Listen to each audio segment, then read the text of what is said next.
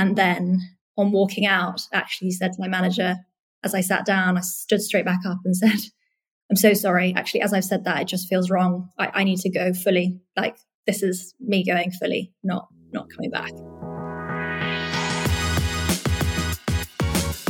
Welcome back to 40-Minute Mentor, the podcast on a mission to raise aspirations and inspire the next generation of category-defining founders. From purpose-led entrepreneurs to Olympic champions, you'll learn firsthand from today's successful leaders on what it takes to be brilliant, all in just 40 minutes. Today, I'm joined by Olivia Ferdi, the co-founder of Trip, the UK's fastest-growing soft drinks brand and Europe's #1 CBD brand, who are on a mission to share calm in everyday chaos. Originally a lawyer, Olivia was introduced to the effects of CBD when her husband and now co-founder Dan was recovering from knee surgery. Soon after, Olivia started incorporating CBD oils into her daily routine to eliminate the stresses of life in the city.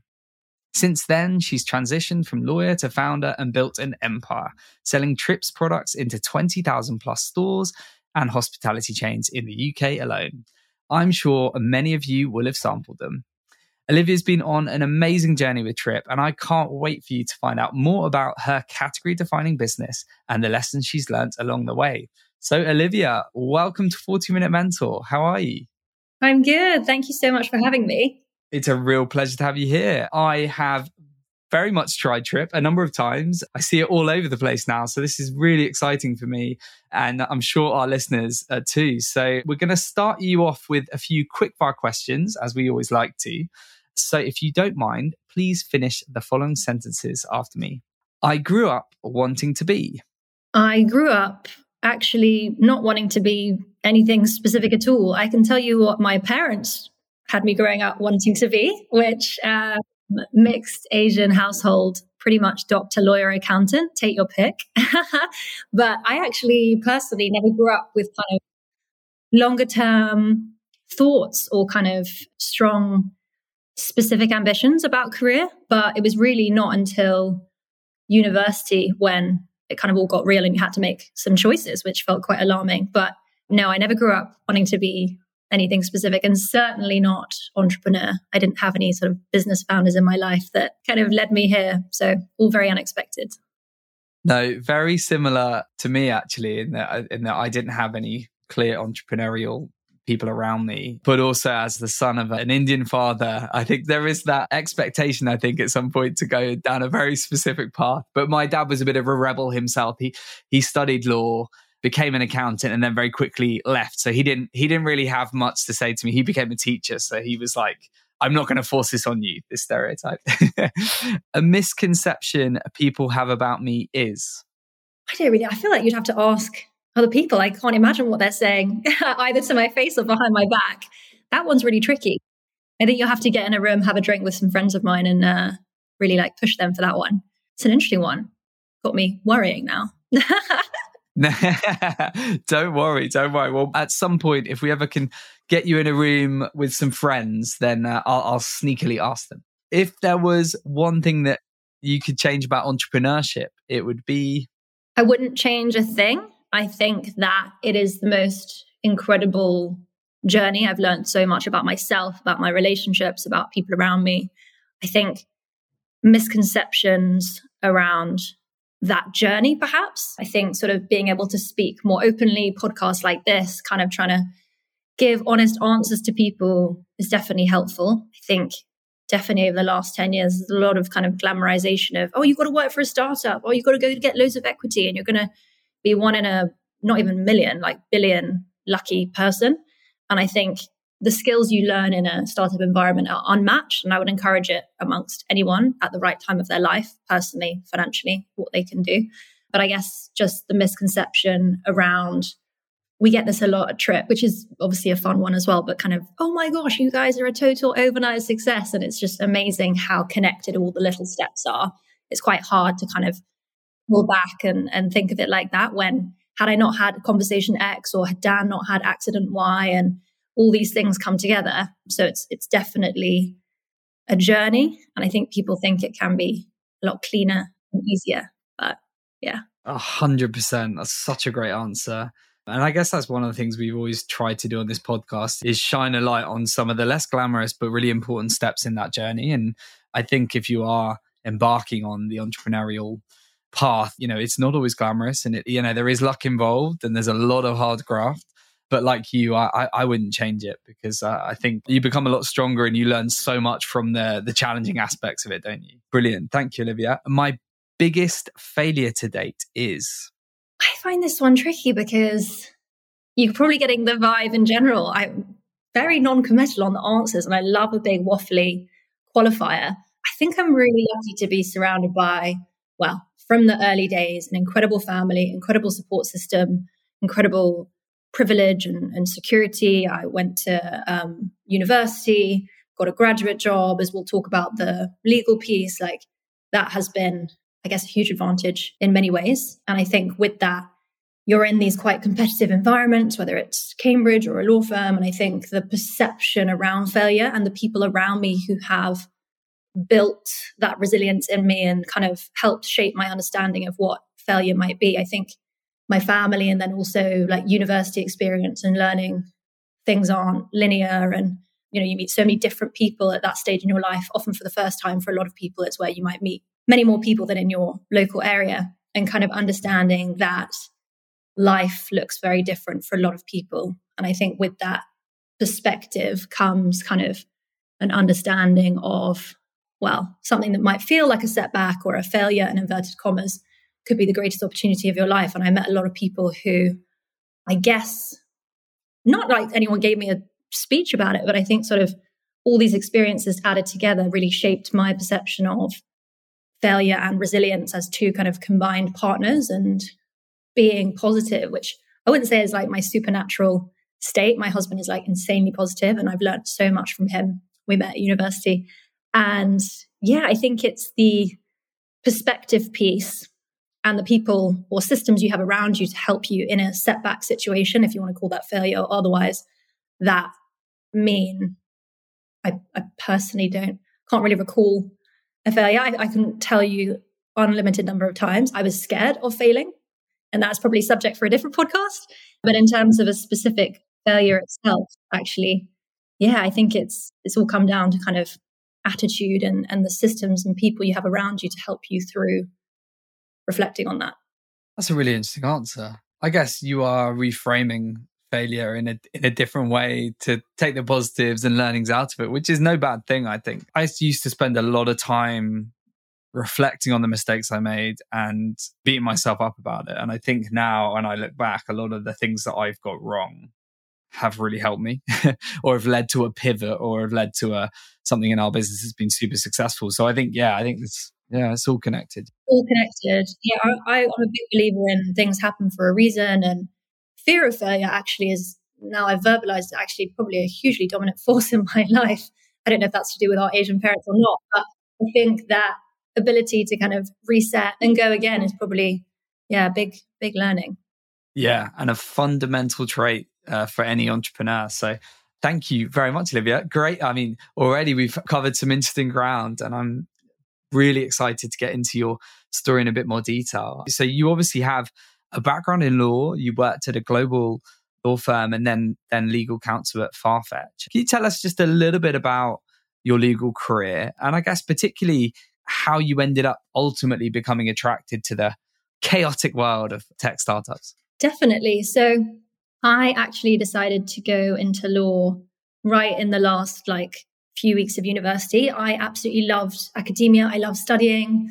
I thought I would be doing something in kind of international development or sort of human geography, and did my dissertation in that space. Actually, an early exposure to tech, did my dissertation around kind of mobile banking and technology in underdeveloped countries and what that can do for kind of social impact and things like that. But actually, when you get to your final year and you're applying for jobs, there's no kind of automatic job that just goes with that. And it all became quite overwhelming. And actually, a lot of my friends were going into law. And I don't know if you had exposure to law at university, but the budgets, they've always got these amazing fairs and freebies and parties. And what it seemed to be was this incredible qualification where you could essentially delay committing to an avenue or decision through 3-4 years of law school. And then apparently there was this qualification period. And then you specialize. I was like, oh my gosh, I can kick the can for like 6 years. I love so many different things. I don't want to have to commit. This feels way too premature. You could turn around. I remember saying to someone, actually, you could turn around and tell me in 5 years, I could be any of journalist, professor, international explorer. I would be up for any of these. So I thought it was great to get a qualification while you could be studying more, love studying. And yeah, it just seemed like such a great option, basically, on many fronts. So essentially they have these placements, joined a law firm that summer. And certain law firms, for anyone listening, if you apply to some of the bigger ones and then a lot of the medium ones, they can sort of fund you through law school. And that was very exciting for me. You get to study for like a few hours a day. You get like 7 months off to go on holiday if you do like a quick course and stuff. So yeah, I was pretty excited about that. Though law school was a real rude awakening for me, actually. I found that quite hard. I found it harder than university, which I didn't expect to. And from there, you do a couple of years at law school. You graduate hopefully into the law firm, joined a big city firm, Allen & Overy, one of these magic circle firms, sort of a big established international firm where you kind of get exposure to different elements of the business. Qualified as a corporate lawyer after a couple of years. So corporate M&A is kind of often a big part of city law firms. I liked the idea of it because I thought it had the greatest breadth. Again, I said, which is the one that means I could maybe do anything after. And everyone kept saying corporate. So I was like, hey, that's the one I've got to do. So I never, to your first question, never grew up sort of saying, I want to be a lawyer in a law firm or in a barrister's chambers doing X, Y, Z. It was much broader than that about how I might want to feel or who I might want to speak to every day, that kind of thing. So I had a great time there. And after a couple of years having qualified, realized I wasn't necessarily getting to work with people as closely that I wanted to. I wanted to work with people that did lots of different things in a day and hadn't been facing the same issue for 10, 20, 30 years. And started to make a list of who are the kind of companies or people I could work with that might think more dynamically or face different challenges more regularly and also be open to like a young, fairly underqualified person who might want to come work for them. And I made this big list and thought, okay, well, who on that list is going to have any money to pay me and be up for hiring me? And it very much came down to tech at the time, was very much where a lot of funding was going in and there was a lot of agile thinking and opportunity to be amidst a really high growth environment. I knew I wanted it to be really high growth. I wanted to be challenged and people to be coming up with different problems and different solutions regularly, where reactive thinking, which is something that I think I developed quite strongly at university, would be perhaps more useful. I didn't feel it was necessarily the most useful thing in a law firm. At the time of my level of seniority, the perfect thing was just being hyper organized and being like relentlessly diligent and following loads of rules. And if you could essentially be a machine, that would be, or a robot, that would be like the perfect outcome. And that felt very distant from my inner strengths. Sounds like this has to change. But I thought, why not use the law thing and take that and make that useful for someone if I can? So the list of tech companies that was super high growth on for unicorn status in London at the time wasn't that long in terms of consumer facing. I wanted it to be consumer facing. And yeah, again, sort of serendipitous series of events. I ended up meeting the Farfetch team, hounded on their door, cold emails, pitched to them, said I would be useful, which, yeah, when I look back, it's quite interesting to think how punchy that was, because I don't know if you know much about law, but often you choose an area and then you specialize and you sort of stick to a section and you grow your practice around that section, whether that be something like corporate or commercial or banking, whatever it might be. And Farfetch, being a fashion tech company, needed IP lawyers, so people to look after their intellectual property, their algorithms, their trademarks, their branding. And that was the sort of space available. And I said, I can do that. And typically in law, you do the exact practice. You've at least sat there for 6 months or been exposed to it. I'd never sat there, never read a book, never had anything, didn't do that at law school, and was like, I'm telling you, I can figure it out. I'll work harder. I'll be better. I'll work at the weekends. I'll catch up on whatever someone my age, which wasn't that senior, might need to know. And they said yes, which was cool. And I had an amazing 4 or 5 years there. Learned so much about startups, growth, yeah, it was amazing. I absolutely loved it.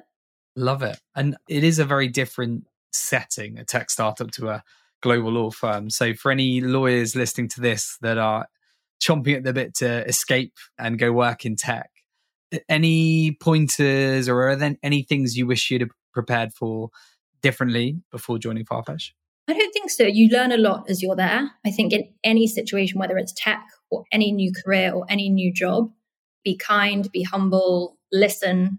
Because if you listen to what is a big issue for someone or what the prioritization is for the business, you can start to think through more proactively about how you can be helpful or how your work can relate to helping them with that bigger piece of the puzzle. And I think that awareness of what the people at the top might ultimately be worried about or thinking about is definitely really helpful, but it's very reactive. So, I mean, one thing I love about startups and high growth startups, and we say this a lot in our recruitment process, is like, yes, you might have what a lot of people deem a perfect CV, but actually attitude and how you approach it is far more important, because there is not a single CV that you can bring me from any role in Trip now or in the future that has been done before. I'm like, show me someone who has sold CBD onto a shelf in a nationwide retailer that never took it before when the product didn't exist 3 years ago, and it's going to be next to beer and it's going to be next to Barocca. Show me someone that's done that, and then I'll hire them. Like, no one's done that. So we're all doing something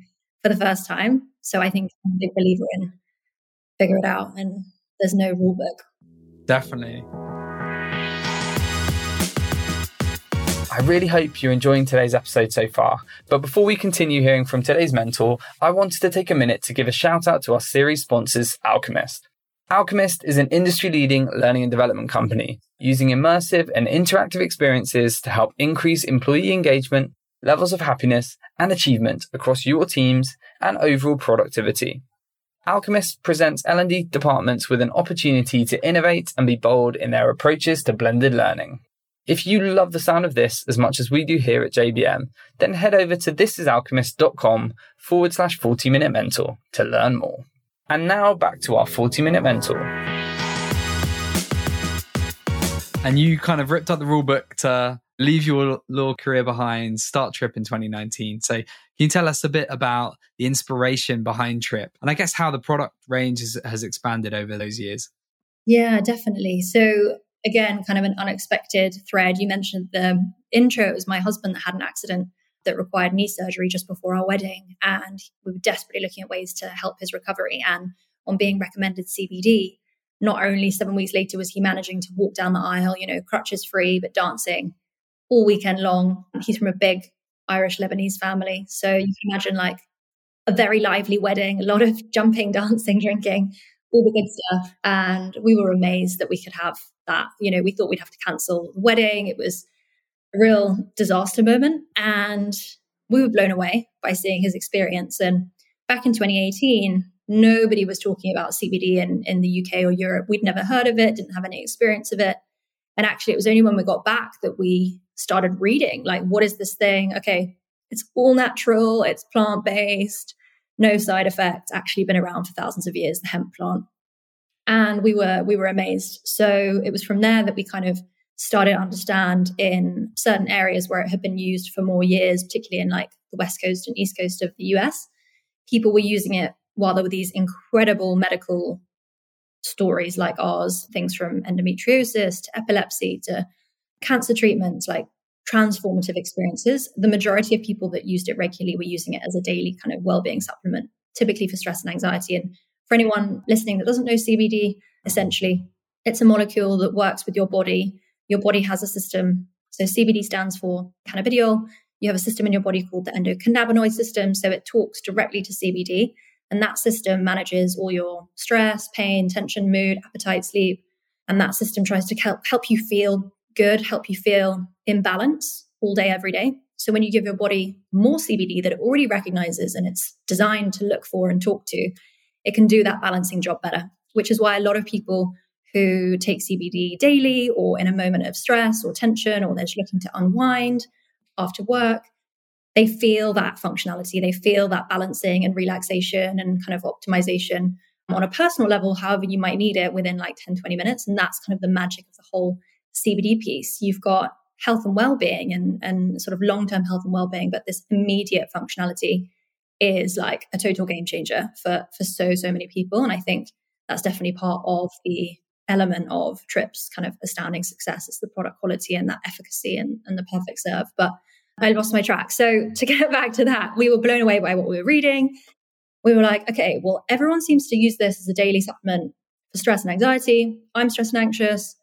I'm going to try it every day on my way to work, on my commute, see how it feels. And it was amazing. I was basically so much lighter, dealing with working in a high growth tech startup, the late nights, the burnout, the pressure. It was really, really helpful. But back then we were really struggling with, okay, where do we buy this? I want to put it in my weekly shop. I don't want to go to a special funky store or funky website. I want it to be branding that makes sense to me. There was very dodgy stuff out there in terms of quality, cost, product, and it didn't taste great in terms of what was available from a natural drops format. So we realized, okay, we've experienced this. It's helped so many different aspects of our personal life. The more we were reading about it, the more we were blown away by its sort of natural plant-powered benefits. So we thought all our friends and family could benefit from something like this. And they face so many similar challenges that we do every day. But how do we make something beautiful and delicious and functional so that we could have it conveniently? Because there wasn't a product I could put on my work desk or have in my handbag without getting funny looks. And it wasn't available in a format that was like understandable. And we were like, if everyone knew about this, it's like a secret power. If everybody knew about this, their lives would be amazing. Everyone would be less stressed. Everyone would be healthier, happier. How do we do this? We have to do something in the space. And a handful of months later, just 3 months later, we kind of had been reading, speaking to a few people, and we were just like, we have to do something here. It's transformed our life. It could transform so many people's lives. And that's when we decided we were going to go in as newlyweds, put our savings together and figure out how to do something in this space. So Dan left his job first. So that was 4 months after the wedding. So we committed together. I kept my job, which was technically full time, but I was like, definitely, weekends, evenings, any downtime on the laptop. And from the moment we said, we're going to figure something out, we knew it would always be a range of drinks and tinctures. So for us, tinctures, which is the little oil drops, if you've had them, it's kind of a stronger format of CBD. It's the most common format around the world. It's sort of slightly simpler to produce. It's kind of like Rescue Remedy in how it looks. So we knew we would for sure be doing something to cater to the existing demand. But think of all the new people we could introduce with a beverage. You show someone a drink, they know what to do. They open the can, they drink from it, they pour it in a glass, everyone knows what to do. So we knew we'd definitely launch at least those. And we knew that we would be building something potentially wider as well as the science developed, because there weren't really any drinks in the UK. I think there was 1 or 2 that was coming out at similar times. Now there's sort of probably hundreds, but actually being one of the first, it was just about sort of from that moment when we said, let's do this. We launched the website 7 months later. In month 5 out of 7, we didn't even have a name. I remember we went to an event and someone were like, oh, cool. We told them about the project. At the time it was a project. They were like, what's it going to be called? We were like, no yet. And launching a website in the CBD space, for anyone that knows anything about CBD, there's a ton of regulation. So actually you can't advertise, you can't put it on Google, you can't put it on Amazon, you can't get a payment processor, Shopify won't speak to you. So nobody came to the website. But what we also learned is that with a physical product, go where people are.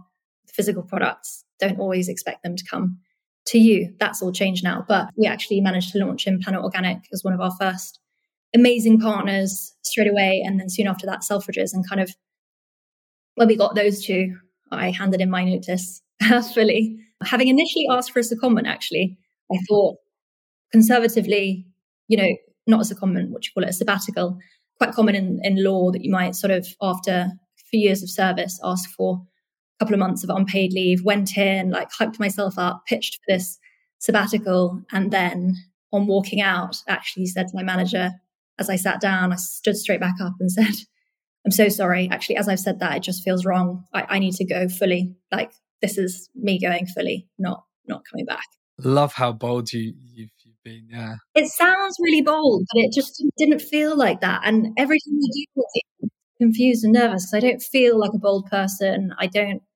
It sounds so bold when you reflect, but it's just so much of it. And Dan and I's experience, we didn't even talk through it. It's not like we were actually joking about that this week. It was his birthday and we were reflecting on the journey and people saying, oh, did you go through a business plan and you had like, I don't know, Red Bull's deck and you thought we could do that better and like the size of the beverage market. We were like, literally no plan, no business plan. That's actually really refreshing to hear on the podcast, to be honest with you, because it's a concept you're incredibly passionate about, you've benefited from, you believed in, there's a strong purpose behind it. And then you've gone for it. And like, as you said, it's rare. A lot of these things don't work, but actually you've tapped into a niche and then you've really lent into it. And then you've worked tirelessly to become very much a leader in the space. So you should be incredibly proud of that. And you really have created this, something that 5 years ago was not a thing. You're right at the forefront of this movement. What for you have been the standout moments on this journey so far, or the milestones that you've hit that you've been most proud of?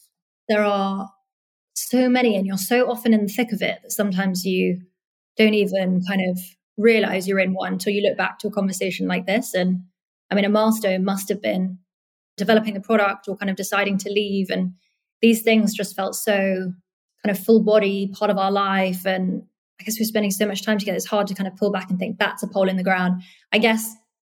So the chronology, 7 months later, launched the brand. Within a year, we're in like thousands of stockists. Well, the world shuts down. We have the pandemic and that really shapes how we focus on online. And just, I think a lot with startups, there's certain things about the product quality has to be like absolutely unmatched, but also the way you speak to people. And I think the moment in time we were able to connect with people and resonate with people at a time that really unified us. And it was definitely, while people say surely lockdown was the worst thing ever, it was personally for a lot of us.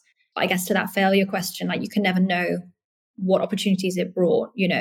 There was renewed focus on online deliveries and people wanted to consume healthier things, and everybody was obviously stressed and talking about their stress in a different way and hopefully in a way that was more open and honest. So all sorts of things. I mean, milestones, first store listing, turning the website on, getting no one to come, launching into Selfridges.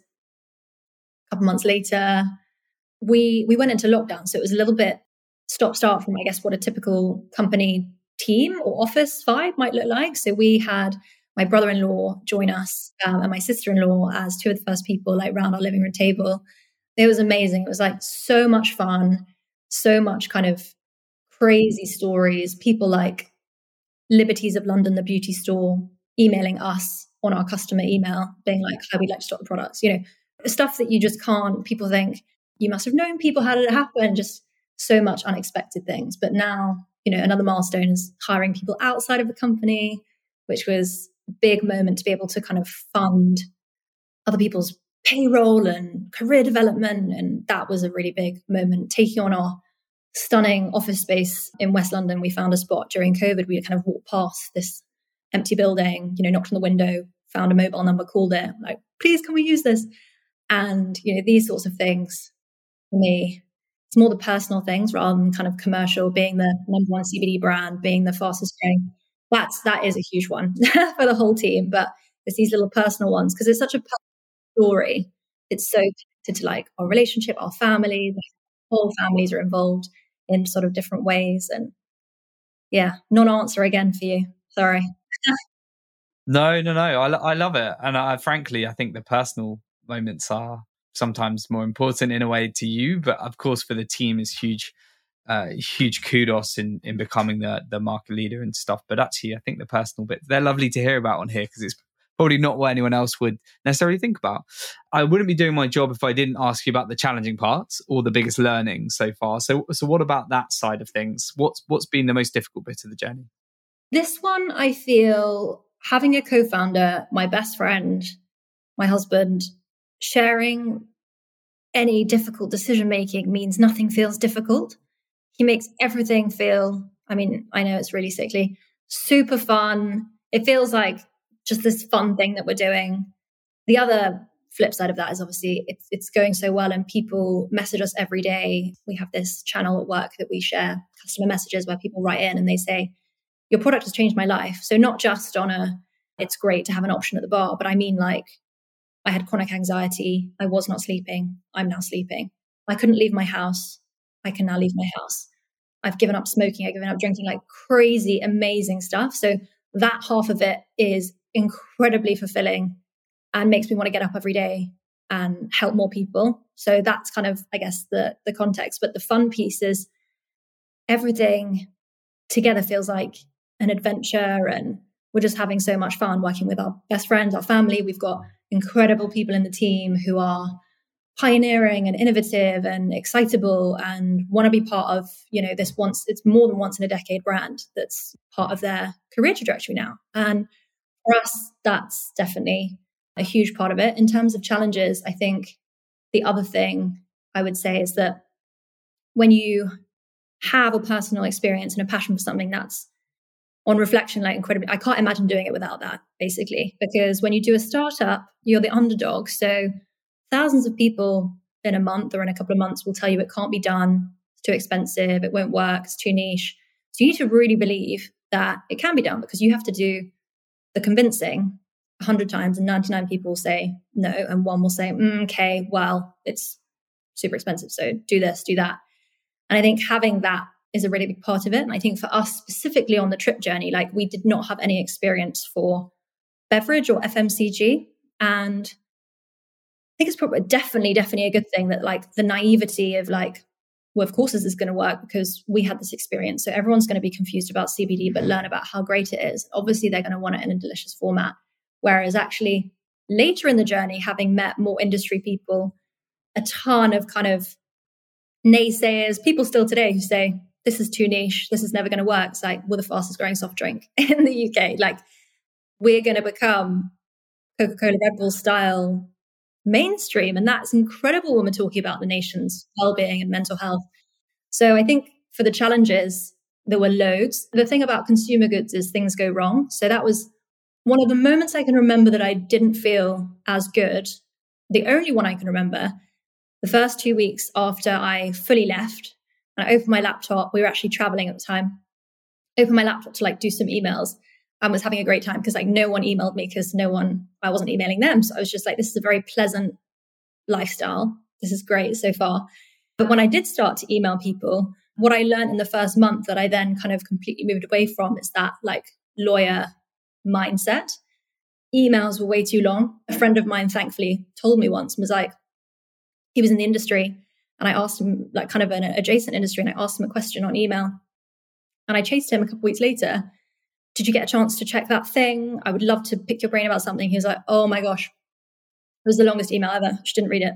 You need to stop emailing like that. And I think lawyers do that a lot. So that was great learning. The other great learning about a challenge at the beginning is the point of the story is be adaptable.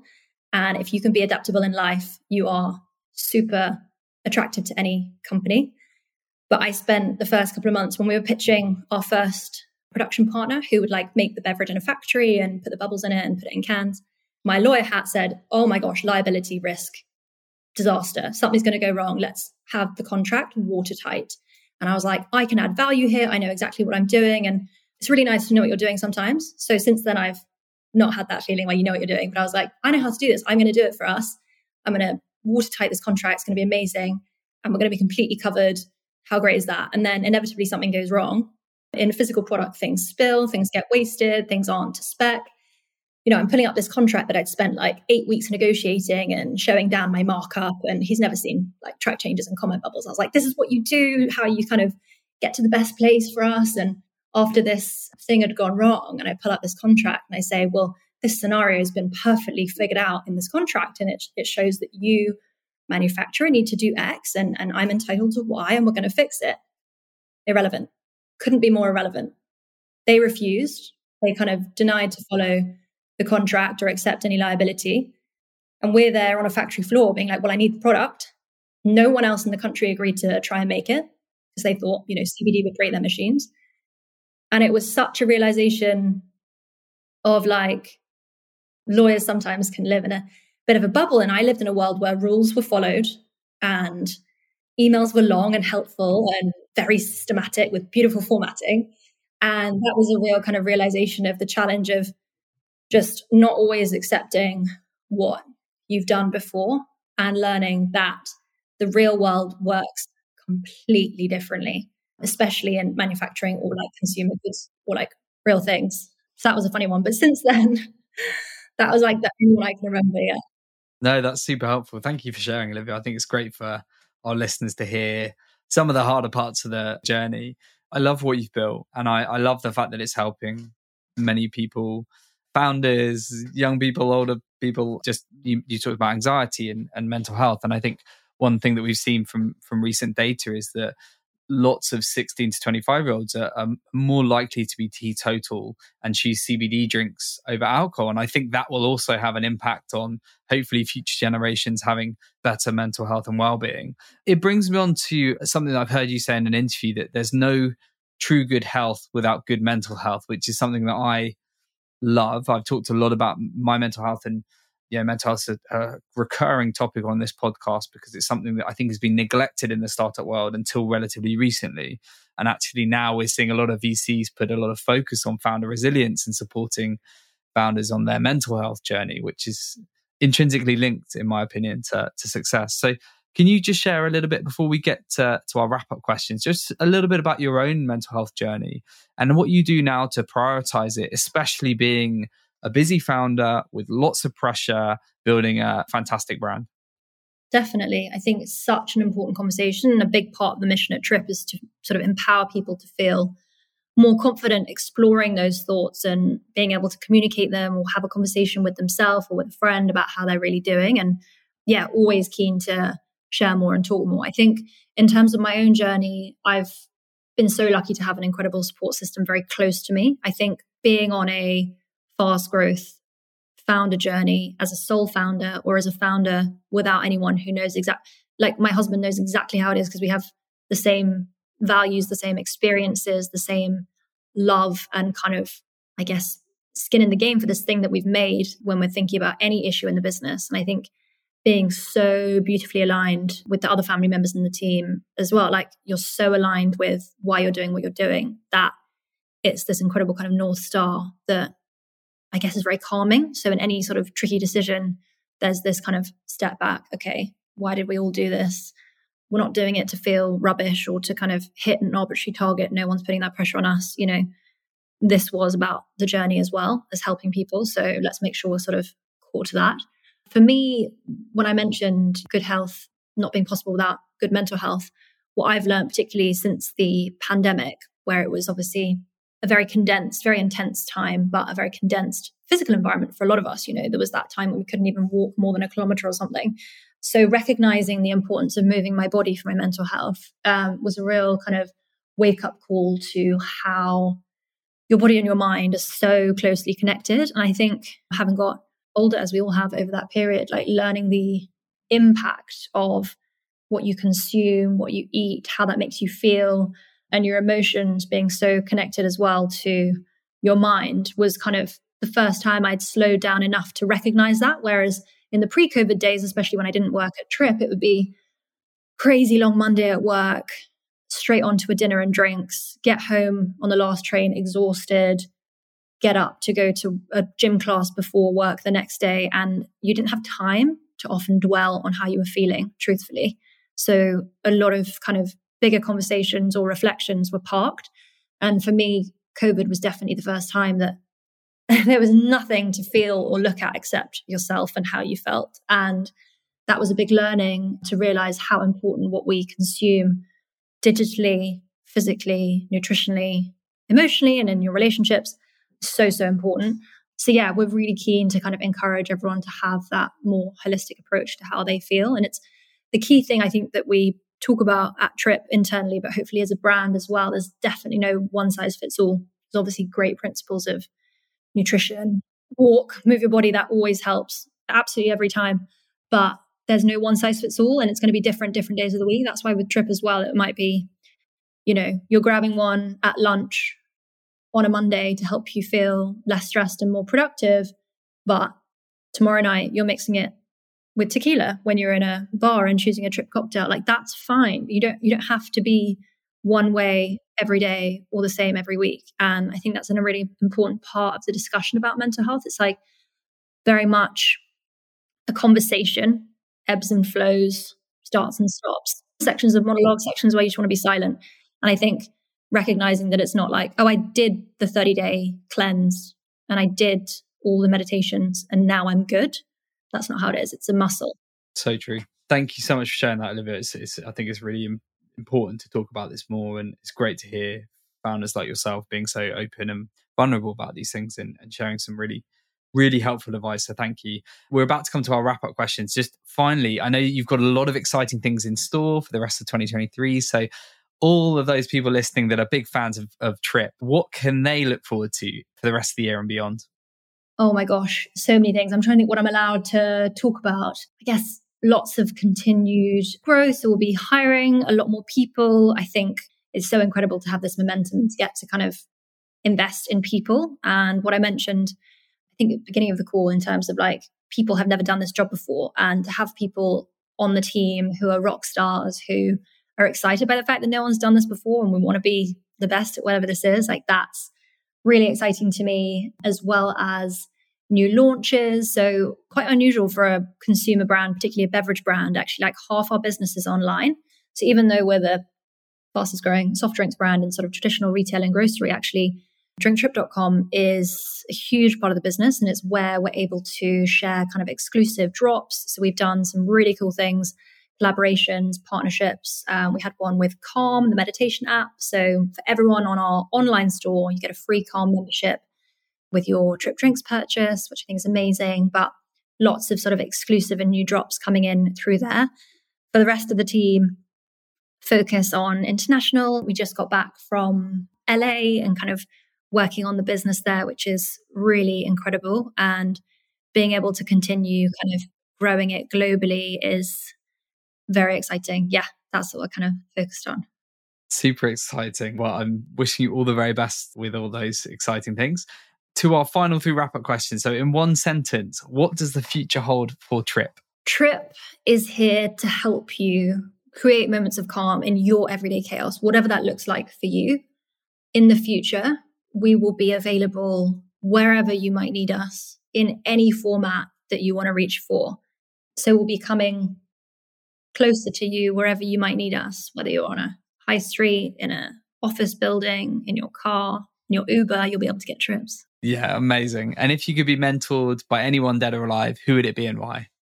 I'm going to go for the mentor I have at the moment. My husband is so incredible. He's like the most amazing coach, cheerleader, partner in the truest sense of the word, best friend, fun, party starter. Just have such gratitude for him and how we've built this together in this very unexpected way. So I actually definitely need him on the bench. Don't know if I'd have anyone else, but I'd say I'm very, very lucky, and huge part of all Trip success is down to his collaboration, his support, his vision. So I know, sickly, but I should give a shout out there. Yeah. No, lovely answer. No, I feel very, very similar about my wife too. And finally, what's the best piece of advice that you've received that you would like to pay forward to our listeners today? As a woman, particularly in an industry with not a load of women, and working in a field which is considered quite novel and niche, though it doesn't need to be because it's going to help people, I would say a no is never a no. It is a lesson I learned at the very beginning of Trip as I kind of moved away from the legal career, where you say no, it is a no, and the law's pretty black and white, generally speaking. But people will tell you it cannot be done. And pretty much anything can be done other than like rocket sciencey, DNA researchy stuff, like bigger stuff like that. But anything probably you and I might be dealing with or thinking about day to day, there is a way to do it. And it's not rocket science. And people love to make you think it is, but we're constantly shown otherwise. It's just one step, then another step. And one of those steps could be a failure in inverted commas, but you come back with a revised step that's even better than the one before the failure. So a no is not a no. Don't let anyone tell you it can't be done, because it constantly is being shown that it can be done. What a fantastic place to leave it. Olivia, thank you so much. I've really enjoyed our conversation. There's tons of actionable mentorship in there for our listeners. And, I really do wish you and the Trip team all the very best for the years ahead, because I think what you're doing is super important. And yeah, I'm really glad you got to share your story today. Thank you so much. Thank you. And that's a wrap for today's episode. I loved chatting to Olivia, and I hope you enjoyed the episode as much as I did. If so, then don't forget to subscribe on any of your favorite podcast platforms. And if you're feeling extra generous today, then we would be super grateful if you could leave us a written review on your favorite podcast platform or at ratethispodcast.com/40mm. It really helps us to reach more and more people and spread the power of mentorship further. Thanks so much for your support. And as always, if there's anything that I or the rest of the JBM team can do to help you, please don't hesitate to get in touch on info@jbmc.co.uk. Have a great rest of the week, and I'll see you again next week for even more mentorship.